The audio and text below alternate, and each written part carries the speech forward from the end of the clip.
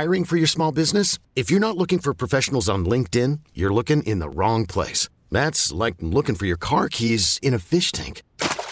LinkedIn helps you hire professionals you can't find anywhere else, even those who aren't actively searching for a new job but might be open to the perfect role. In a given month, over 70% of LinkedIn users don't even visit other leading job sites. So start looking in the right place. With LinkedIn, you can hire professionals like a professional. Post your free job on linkedin.com/recommend today. A lecturer at the University of Pennsylvania is facing backlash over political cartoons addressing the Israel-Hamas war.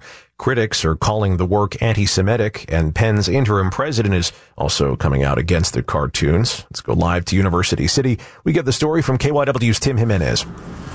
Yes, Ian, Dwayne Booth is coming under fire for cartoons related to the Israel-Hamas war. He published a number of them since the war began. One shows concentration camp victims holding Free Palestine signs. Another one depicts 3 men drinking blood out of glasses labeled Gaza in front of the U.S. and Israeli flags. Booth is a lecturer at Penn's Annenberg School of Communications. He teaches courses on political cartoons, and he publishes his work under the name Mr. Fish on a personal website. Penn's interim president Larry Jimenez in a statement calls the cartoons, quote, reprehensible with anti-Semitic symbols. He reiterated, though, that the cartoons were posted on a personal website. They were not taught in a classroom here at Penn and, quote, do not reflect the views of the University of Pennsylvania.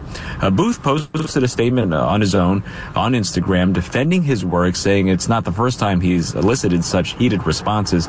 He says, Ian, quote, cartoonists have set themselves willingly into such crosshairs for quite literally many centuries, done effectively and in service of keeping democracy strong.